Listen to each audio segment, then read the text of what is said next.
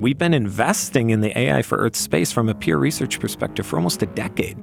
And it was really when Microsoft started to go all in AI that there was a conversation saying, look, we've been investing in this for 10 years. Isn't now the time? If not now, then when? And so I put together a memo called AI for Earth, which is how we could take this out of research, take this out of incubation, deploy it across the entire company, and then allow the full kind of scope and scale of a Microsoft to put that in the hands of partner organizations all around the world. You're listening to the Microsoft Research Podcast, a show that brings you closer to the cutting edge of technology research and the scientists behind it. I'm your host, Gretchen Huizinga.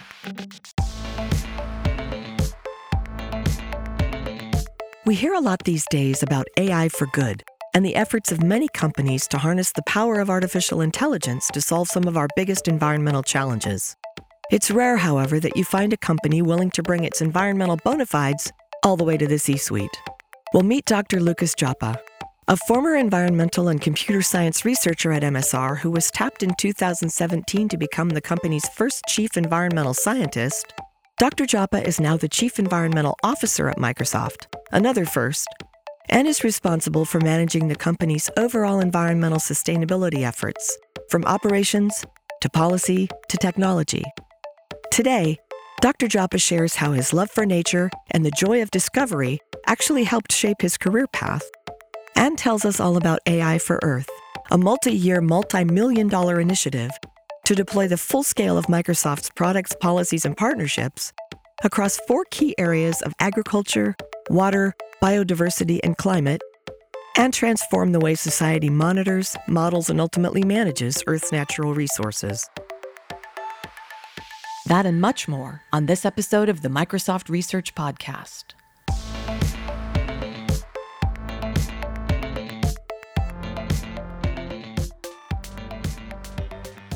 Lucas Joppa, welcome to the podcast.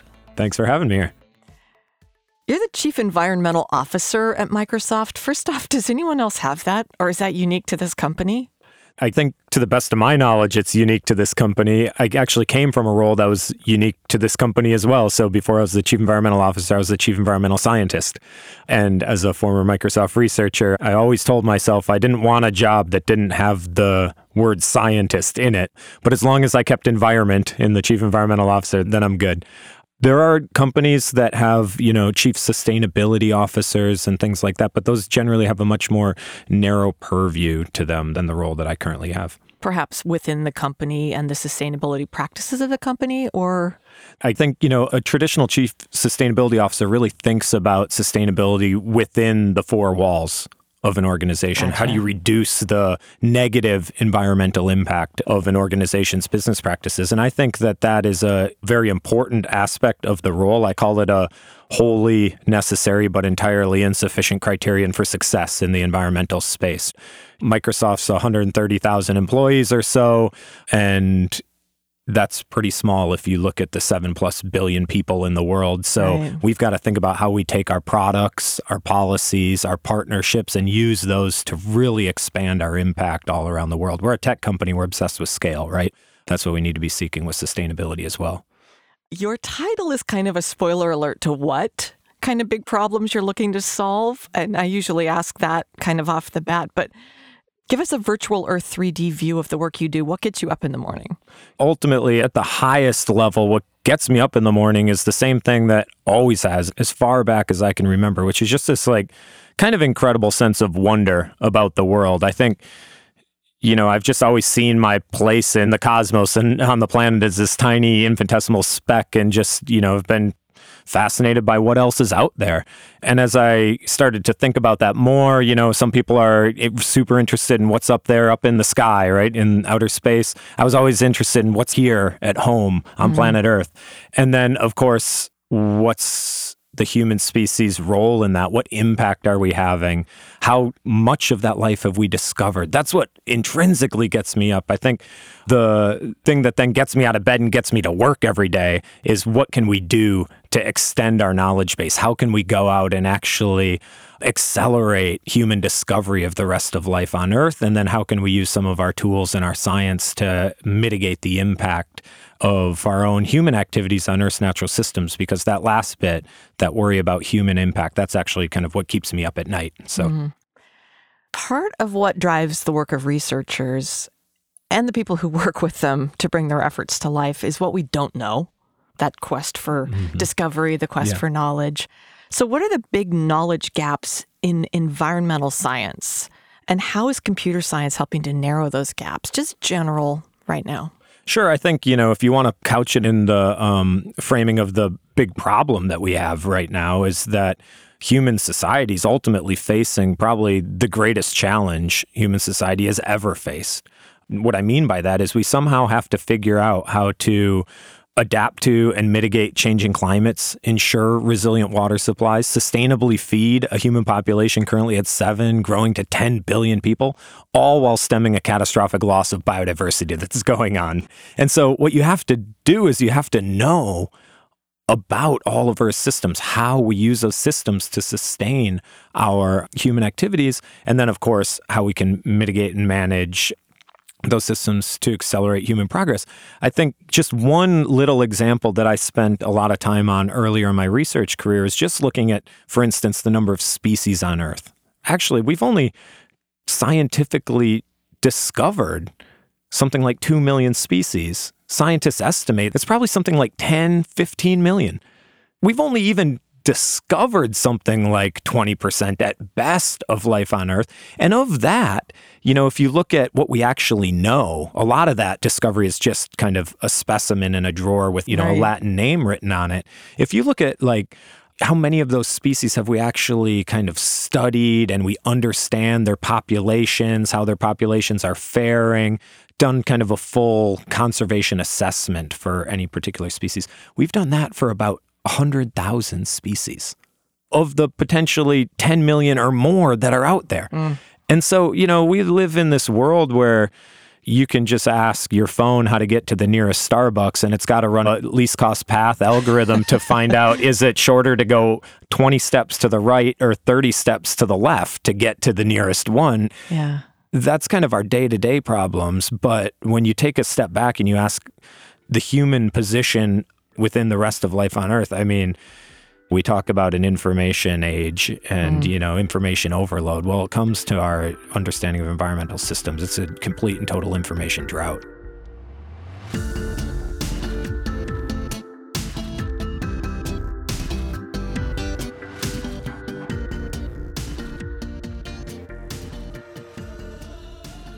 Well, let's plunge in right away and talk about AI for Earth, which is a pivotal program and one that you're spearheading here at Microsoft.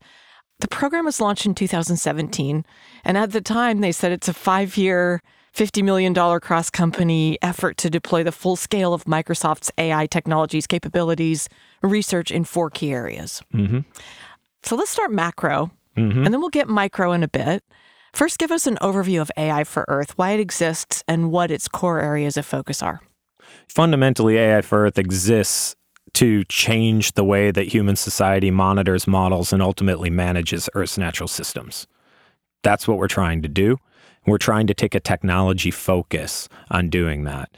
Now, when you think about the scope and the scale of the problem, how big Earth is, how few people there are for such a huge sphere, and how many species there are and how many complex relationships, you realize that we need to find scalable mechanisms to monitoring and modeling Earth's natural systems. And when you're embedded inside the tech sector, as I've been inside the research arm of a company like Microsoft, you realize just how rapid and incredible the progress we're making in collecting data, analyzing data, delivering insights to users.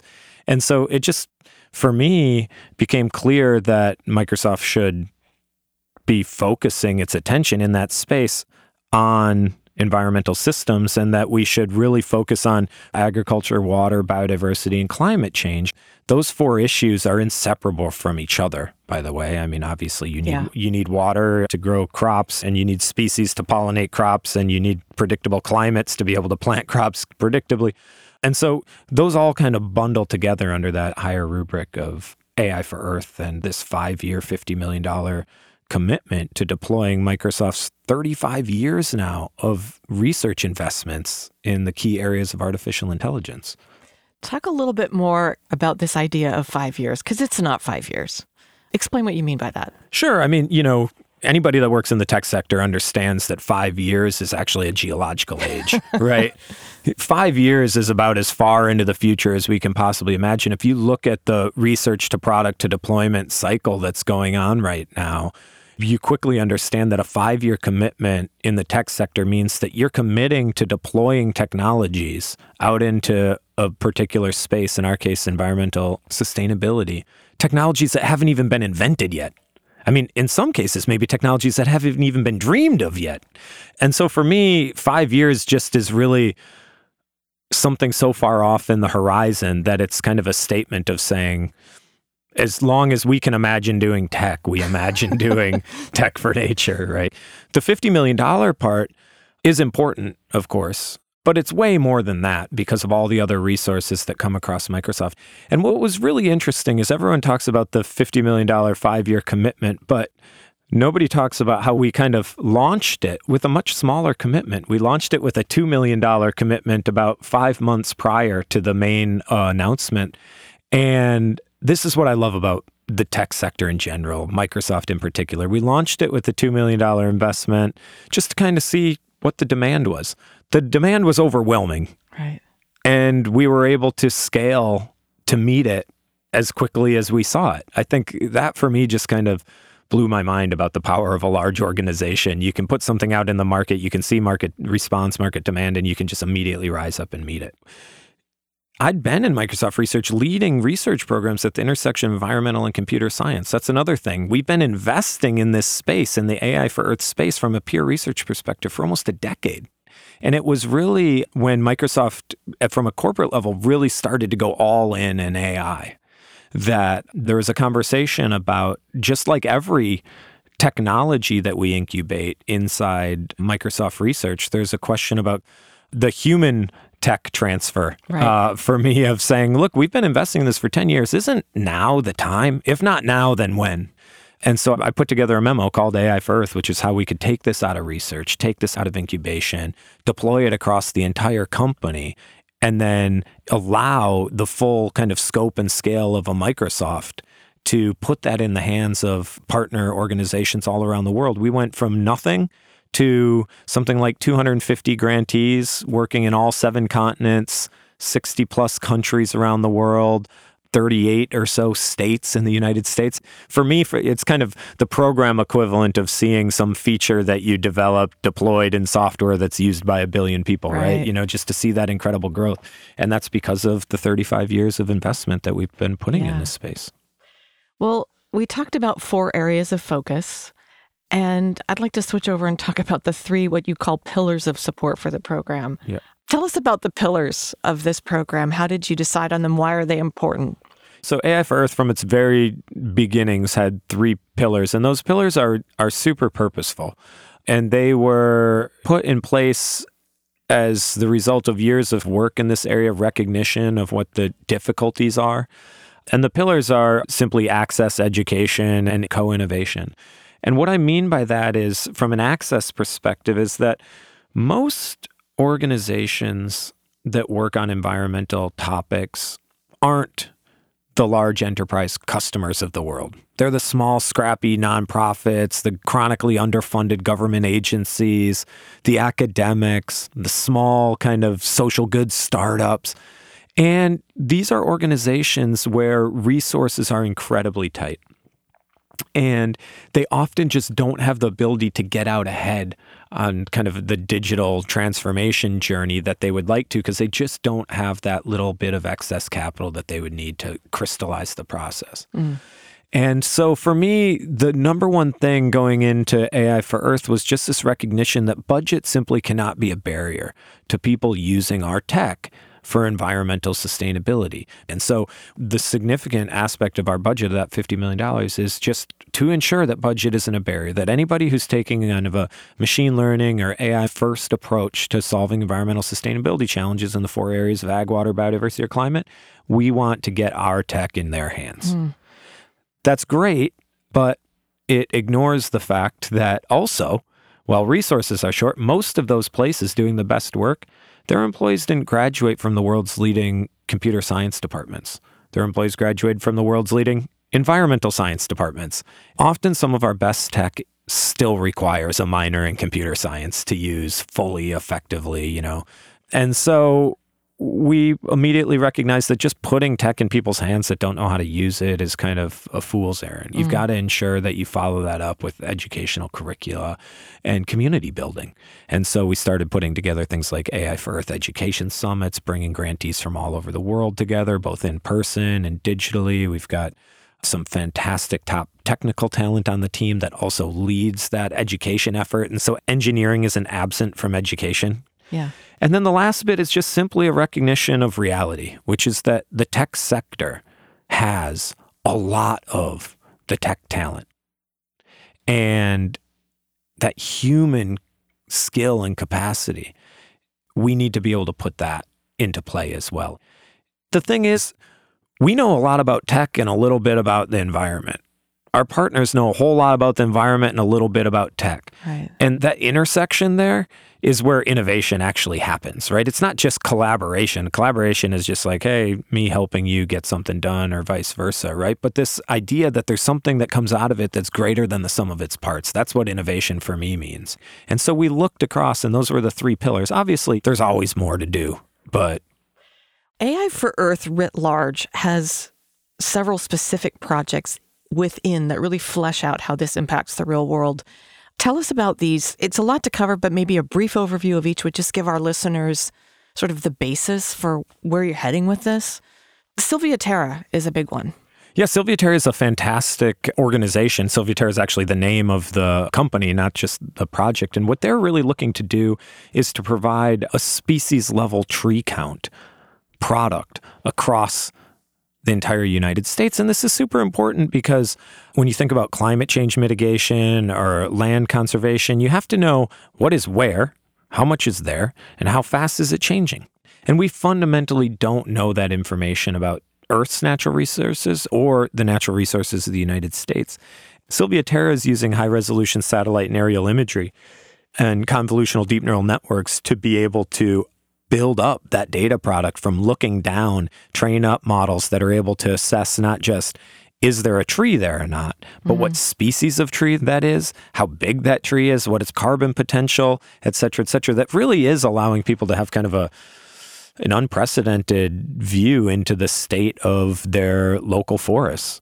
And Sylvia Terra's work on single tree species counting and identification is just kind of a subset of a larger problem that some of my research colleagues and I here in MSR have been tackling over the past couple of years, which is trying to build a land cover product. So not just where are the trees, but where are the forests, the fields, the built-in urban environments, the creeks and the streams and the lakes, all of that, so that you can look down and not just say, oh, that pixel is red or green or blue or looks like a tree, but we can bring all that together for the United States at a 1 meter resolution. That's something like 10 trillion pixels that you need to count up.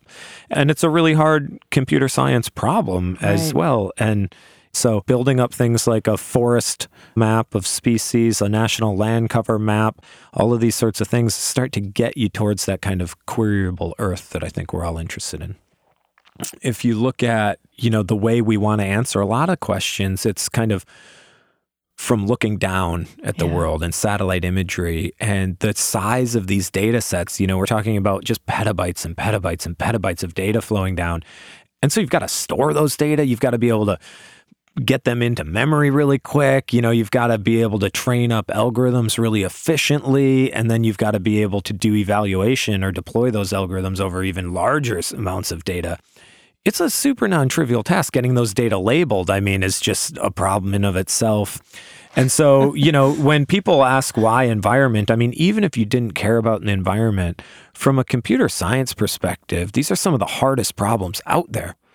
Talk a little bit, give a nod to FarmBeats and Project Premonition, because those are two really cool things that are going on. I've watched those projects, FarmBeats and Project Premonition, grow from ideas to what they are right now. I mean, FarmBeat's an incredible sensor and data fusion project that's really looking to revolutionize the way that farmers collect data about their field and make harvesting and growing decisions based on extremely new advances in artificial intelligence, bringing that all together. I mean, it's kind of crazy to see the result of some of these projects because ultimately it kind of distills down to some graphs on a browser dashboard. Right. And what that hides is just the incredible amount of engineering of actual physical electronic sensors in the field communicating over really novel communication pathways like TV white space, which Ron Veer is such an incredible kind of advocate and proponent for. Bringing that into centralized on-prem compute centers, figuring out what matters, what needs bigger compute, doing all of that kind of local intelligence processing, sending up information and data sets to our larger compute clusters in the cloud, and ultimately just allowing somebody to come, click, and see what's going on out in their field just from, balloons floating in the air, drones flying around, and sensors out there. It's kind of incredible. And Ethan, another fantastic researcher in Microsoft Research, he's really interested in how we monitor the biosphere, as he would say.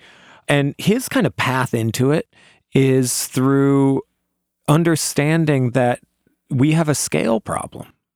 He originally started out wanting to understand diseases and how we can prevent epidemics with this perspective that epidemics are so catastrophic because we don't see them coming. Right. And they often come from our unbuilt natural environments. And they're housed by the rest of life on Earth. And so if you want to go out and sample that, well, you need to take a technology approach, but still tech isn't going to allow you to sample every animal on the planet everywhere. But he had the same simple idea that many have had before him, which is that evolution has already provided these data samplers in the form of biting insects, mosquitoes, and their kind of devilish ilk, right? And so the question is, well, how do you insert yourself in that data sampling process? If you're a metagenomicist, you see mosquitoes in the blood samples they collect as simply roaming data collectors. So now you need to figure out how to collect those data. And the engineering that Ethan and his team have put together in building these entirely new next generation mosquito traps that are running machine learning algorithms on board that can do species level recognition from wing beat frequency patterns, decide which species they want to collect, and then pipe those into a full metagenomics compute engine that again spits out some graphs and information about what diseases and other species might be out in that environment. The scope and the scale, it's somebody who speaks about these a lot, one of the things that I really struggle to get across, it seems just this horrible disservice to this entire legacy of research and innovation that goes into providing something so simple and so powerful that people just don't see everything that goes behind it, right? And I think that's kind of one of the cool things about the digital transformation that the world's undergoing is all of the incredibly useful applications that we have in our lives that make our lives lighter, but are powered by things that most people will never be capable of truly kind of grokking, the scope and the scale of work that goes into this stuff. I love that you said the word grok. It's one of my favorite words. Such a sci-fi word. That's right. I think we get why the Earth part of this program is important, but let's talk a bit more about the AI part. What does AI do for the Earth that we can't? I think we framed this in a previous conversation as an efficiency story, but agreed that that doesn't quite do it justice. Yeah, I mean, I think the way I look at it is like, ultimately, we've got this massive scale problem on the size of the Earth, the amount of living organisms on Earth, the complexity of the relationships. So there's this massive scale problem. How do we scale? And then we have a resource problem, which is that the organizations that focus on this, for better or worse, aren't necessarily the most well-resourced organizations in the world. And so where has tech always had a transformative impact? It's in the efficiency story. And what is efficiency? Well, efficiency allows you to either do the same for less or do more for the same. And maybe in the enterprise space, when you're worrying about margins and quarterly profits, you're really interested in doing, at the very least, the same for less and maybe even more for less. But when you're interested in understanding the rest of life on Earth, when you're interested in collecting data about natural systems and building models about them, and you're wildly resource constrained, the question you're asking yourself every day is, how do I do orders of magnitude more for the same? And technology allows you to do that. One nice story from a partner organization between the AI for Earth program, Microsoft Research, and a small nonprofit called the Chesapeake Bay Conservancy. This is that land cover mapping project. And, we had this ambition to build a 1-meter resolution land cover map for the entire United States. That's plowing through something like 10 trillion pixels, 25, 30 terabytes of data. And that was an aspiration shared with this small 19-person nonprofit called Chesapeake Bay Conservancy. And they were way out ahead of us, mind you, because they actually had done stuff and we just thought about it. And what they had done was they had built a 1-meter resolution land cover map for the Chesapeake Bay watershed, which is just a small fraction of the United States.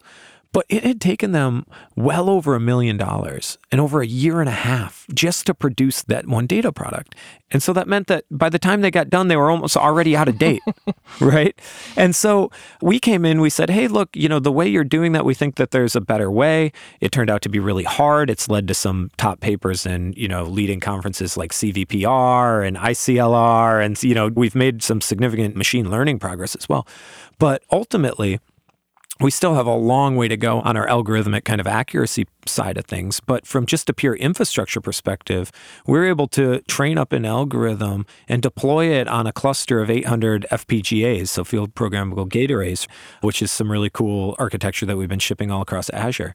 And plow through all 10 trillion pixels. So go from the Chesapeake Bay to the entire United States, 25 terabytes of data, 10 trillion pixels, 10 minutes, $42. So that gets to, how do I do more for the same? Or in this case, way more for way less. And so that's just the efficiency story. How do you give an individual or a small organization superpowers? You either give them a huge check or you give them technology.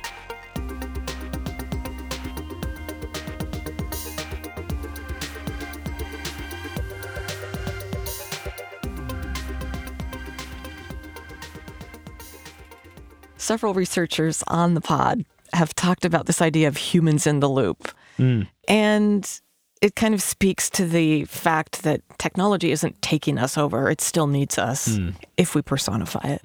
But you've turned that on its head a little bit. Talk to me about your take on who's in the loop and how and why. Yeah, I think what's kind of funny is, researchers are always so far out ahead that they started talking about humans in the loop probably 2 decades before it was relevant. They were talking about humans in the loop when we were still trying to figure out how to put algorithms in the loop, right? Where we were doing most of it, but algorithms were just kind of helping. I think where a lot of the worry is coming from an AI and ethics perspective or anything else is around what the future might hold when we need to purposefully build humans into the loop so that we have these spot checks and balances and things like that. So I still think we completely live in a world where it's algorithms in the loop of human activity, algorithms in the loop of human life. That's the world I want to live in. I don't want to live in a world where it's humans in the loop as if I'm some sort of secondary citizen to... Addendum. Addendum to this digital substrate that I'm just, allowed to exist in.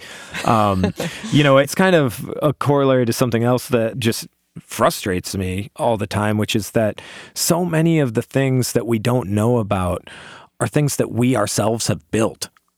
So ask me where all the world's dams are. I don't know. Ask me where all of the world's roads are.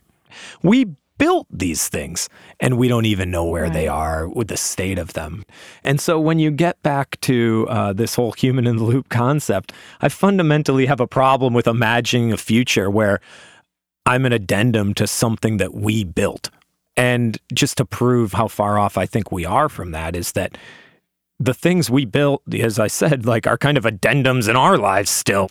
And I think we'd be much better focused in figuring out how to put algorithms in the loop to help us understand what we've built, the impact that it's having on environmental and social systems, and to build our societies around that. And that's going to be really important as we start to ask algorithms what we should do about managing Earth's natural systems. Where should we put renewable versus non-renewable energy? Where should we put high-density urban growth centers versus protected areas and national parks? Where should we do, any number of things? Well, we don't know enough about our own biology to tell an algorithm how we'd make that decision. Right. And we don't know enough about algorithms to understand fully why they'd make that decision. So I think there just needs to be this awareness of like, you know what? Once the output comes out, if it feels right to me, if it looks good to me, then I'm going to continue to interrogate it with human systems, and I'm going to take it one step at a time. But that's just my opinion. When I asked you what gets you up in the morning, you basically said it was the wonder of it all, the wonder of discovery. But we've hit the worry part of the podcast. This is where I ask the guests, what keeps you up at night? And aside from all the concerns about conservation and stewardship of our planet, you're developing and deploying some incredibly powerful technologies in which we're putting a lot of trust. What could possibly go wrong? Well, I mean, what keeps me up at night is both what could possibly go wrong and that we won't do it fast enough. My former manager and longtime mentor, Eric Horvitz, who leads Microsoft Research, he has a long history in the health space at the intersection of health and medicine and machine learning. And one of the things that he consistently says is people worry about the issues of algorithms in these loops, and that's completely valid and understandable. But what's the human cost of not doing it? I think that same thing is true in the environmental space, which is just the opportunities are so incredible to help better understand and manage Earth's natural systems that we have got to be throwing basically everything that we have at it. So my first worry is that we won't. My first worry is that all the other tech companies won't follow Microsoft's lead and build up an AI for Earth program, that all of the environmental scientists and organizations won't see tech as one of the significant breakthrough solutions in their space, and that we'll stagnate. We won't make the progress that we all know we need to make. So that's the first thing that keeps me up at night. There's that secondary worry, which is, what could go wrong? Well, I mean, if history shows you anything about human activities, it's that a whole lot could go wrong. I worry more about our lack of understanding of how nature works, and doing something that inadvertently has a bit of a Schrodinger's cat kind of effect, in the sense of like, are you observing what would have been observed in the absence of observation, right? I don't actually know if that's what Schrodinger said or not, but it sounded good. Something about a dead cat. Yeah, something about a not dead cat. Yeah, something about the two cats and a box. So that's really kind of one of the first design principles for everything that we do is, in the absence of full understanding, do you feel like you are really taking that like do no harm kind of approach? And that's one of the reasons that we're really interested in these kind of aspects of remote monitoring, whether that's like taking images from above or, passively listening to ecosystems with acoustic sensors, or monitoring environmental systems through the lens of an organism like a mosquito that many places are trying to eradicate anyway. And really thinking about, are we deploying technology in a way that isn't going to further disrupt the system? Because the reason we're putting technology in the system is to figure out how to fix it and stop the problems. And so those are my two worries. I work a lot. So the time between worrying, falling asleep, and wondering and waking up and getting going again is a bit too short. So sometimes I feel like those two W's go hand in hand. So I like to hear the stories of the guests that come on this show, personal, professional, academic, how you ended up doing what you're doing. How did you get started, and how did you end up doing what you're doing now? I grew up a kid that just loved being out in the woods, never was a technology kind of family. I've never had a TV, didn't have a computer until undergrad, never learned how to program until my PhD, when I realized that I probably should. But I was always just interested in how it kind of all worked. And then I started paying more attention to the fact that in many cases it wasn't working, i.e. humans were negatively influencing these systems. Did my undergrad in wildlife ecology. One of the beauties of the American education system is the general education requirements. I took a general education requirement called On the Extinction of Species. I sat through that first class. I listened to this professor talk about the state of the world, and I was just completely and totally hooked. Changed my major, spent 2 years in the Peace Corps, saw some of these environmental issues just kind of raw, upfront, in person, came back, did my PhD in ecology and environmental science. That's when I really leaned into tech, because I realized that there was no way I was going to answer the questions that I wanted to ask, like, do protected areas protect? Well, there's a lot of protected areas all around the world. You want to ask that across the entire Earth, across every year, you're going to be running code to do those sorts of things. And just through kind of serendipity and contacts, ended up at Microsoft Research in Cambridge in the UK. I had an incredible time there. And now I have this opportunity to oversee Microsoft's global sustainability ambitions, everything from our built environments to our technology deployment. It's kind of a crazy thing to look back and see. From a kid in the woods to where you sit now, among the trees here in Redmond. All right, Lucas, as I said at the beginning of the podcast, you're the Chief Environmental Officer at Microsoft. Here's your chance to say whatever you want to our listeners. I often frame this in terms of parting thoughts, wisdom, advice, inspiration, but you can say anything you want. So go. I get asked this question a lot. And the thing that I always say is, don't take the easy path, which is, what do you need to succeed? And it's easy to say, oh, I need money or I need resources. But when I'm talking to an audience like this, an audience of machine learning experts, computer science professionals, and researchers all around the world, the message I try to consistently deliver is, all I really need is for every single person at some point in the day to think about how they could deploy their core competency. To just think about, hey, you know what? I'm a homomorphic encryption guy, or I'm a deep neural nets person, or I'm a UI UX person. That's what I'm great at. Now, how can I deploy that to help make progress in one of these massive areas of societal challenge? How can I think about accelerating human progress in the areas of ag, water, biodiversity, and climate change? If you just think about that, even if you don't have an idea today or tomorrow, if you just think about that every day, then I'm satisfied. Then we've made an incredible start on the problem. I don't need every single person to pick up an identical brick. I need every person to commit to doing what they're good at. I think so many people look and they say in environmental sustainability, oh, well, what we need is better policy. And you go over to the public sector and they say, well, what we need are technology solutions. And the truth is, we need all of that. And we need the people who are best at each of those things to do what they're best at. The Microsofts of the world need to contribute tech. The public sector needs to contribute policy. And, double click all the way down in the tech sector to whatever kind of role that you have in a company like Microsoft. That's what the world needs. The world needs what you're best at, deployed, to help solve some of these environmental challenges. Lucas Joppa, thank you for coming on the podcast. Yeah, thank you so much for having me. It was a huge pleasure and a great opportunity. To learn more about Dr. Lucas Joppa and how Microsoft is putting its powerful cloud and AI tools into the hands of those working to solve environmental challenges, visit Microsoft.com/research.